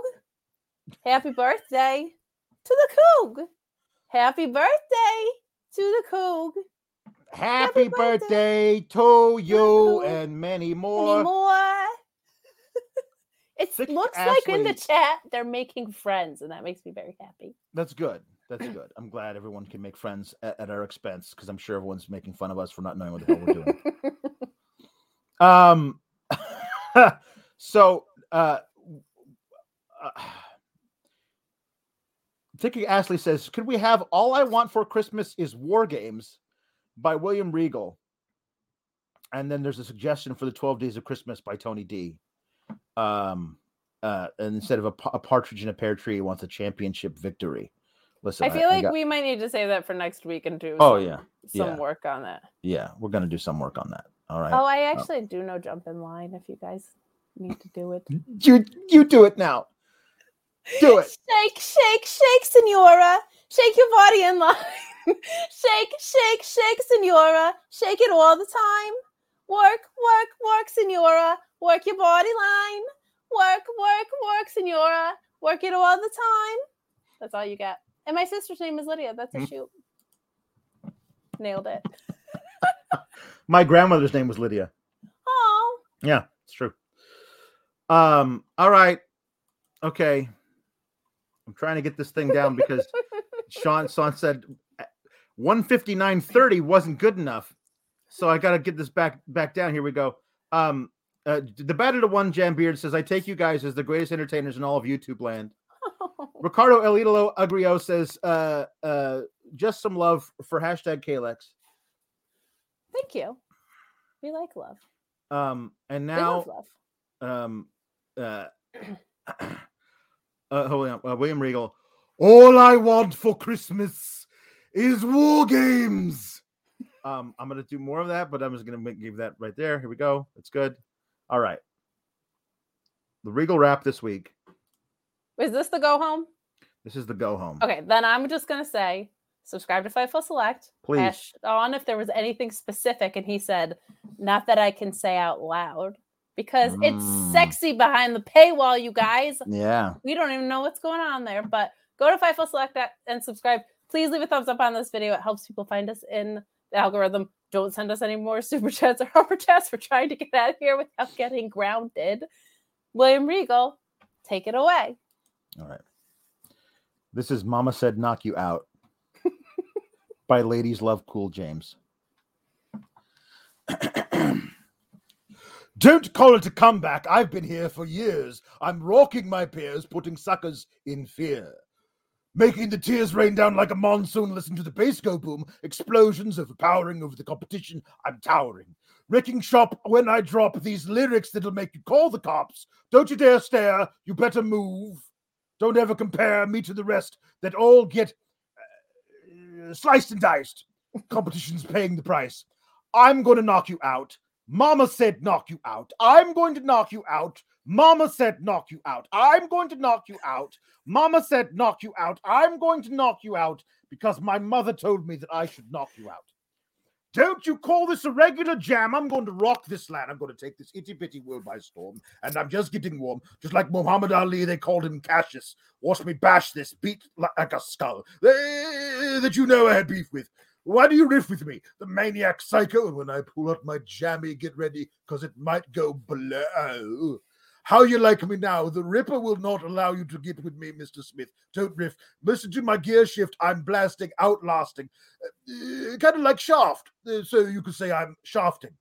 Old English filled my mind, and I came up with a funky rhyme. This funky rhyme is as such.